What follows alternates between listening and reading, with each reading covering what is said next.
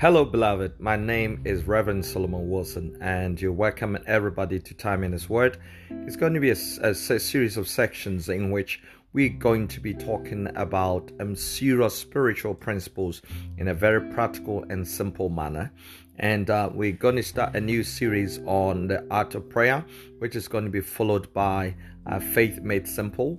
Which is the second series. I don't want anybody to miss it. Don't miss it at all for anything. And I pray that the Spirit of the Lord would minister to you and cultivate the desire to hear and to listen and to apply and to research into His Word. God bless everybody.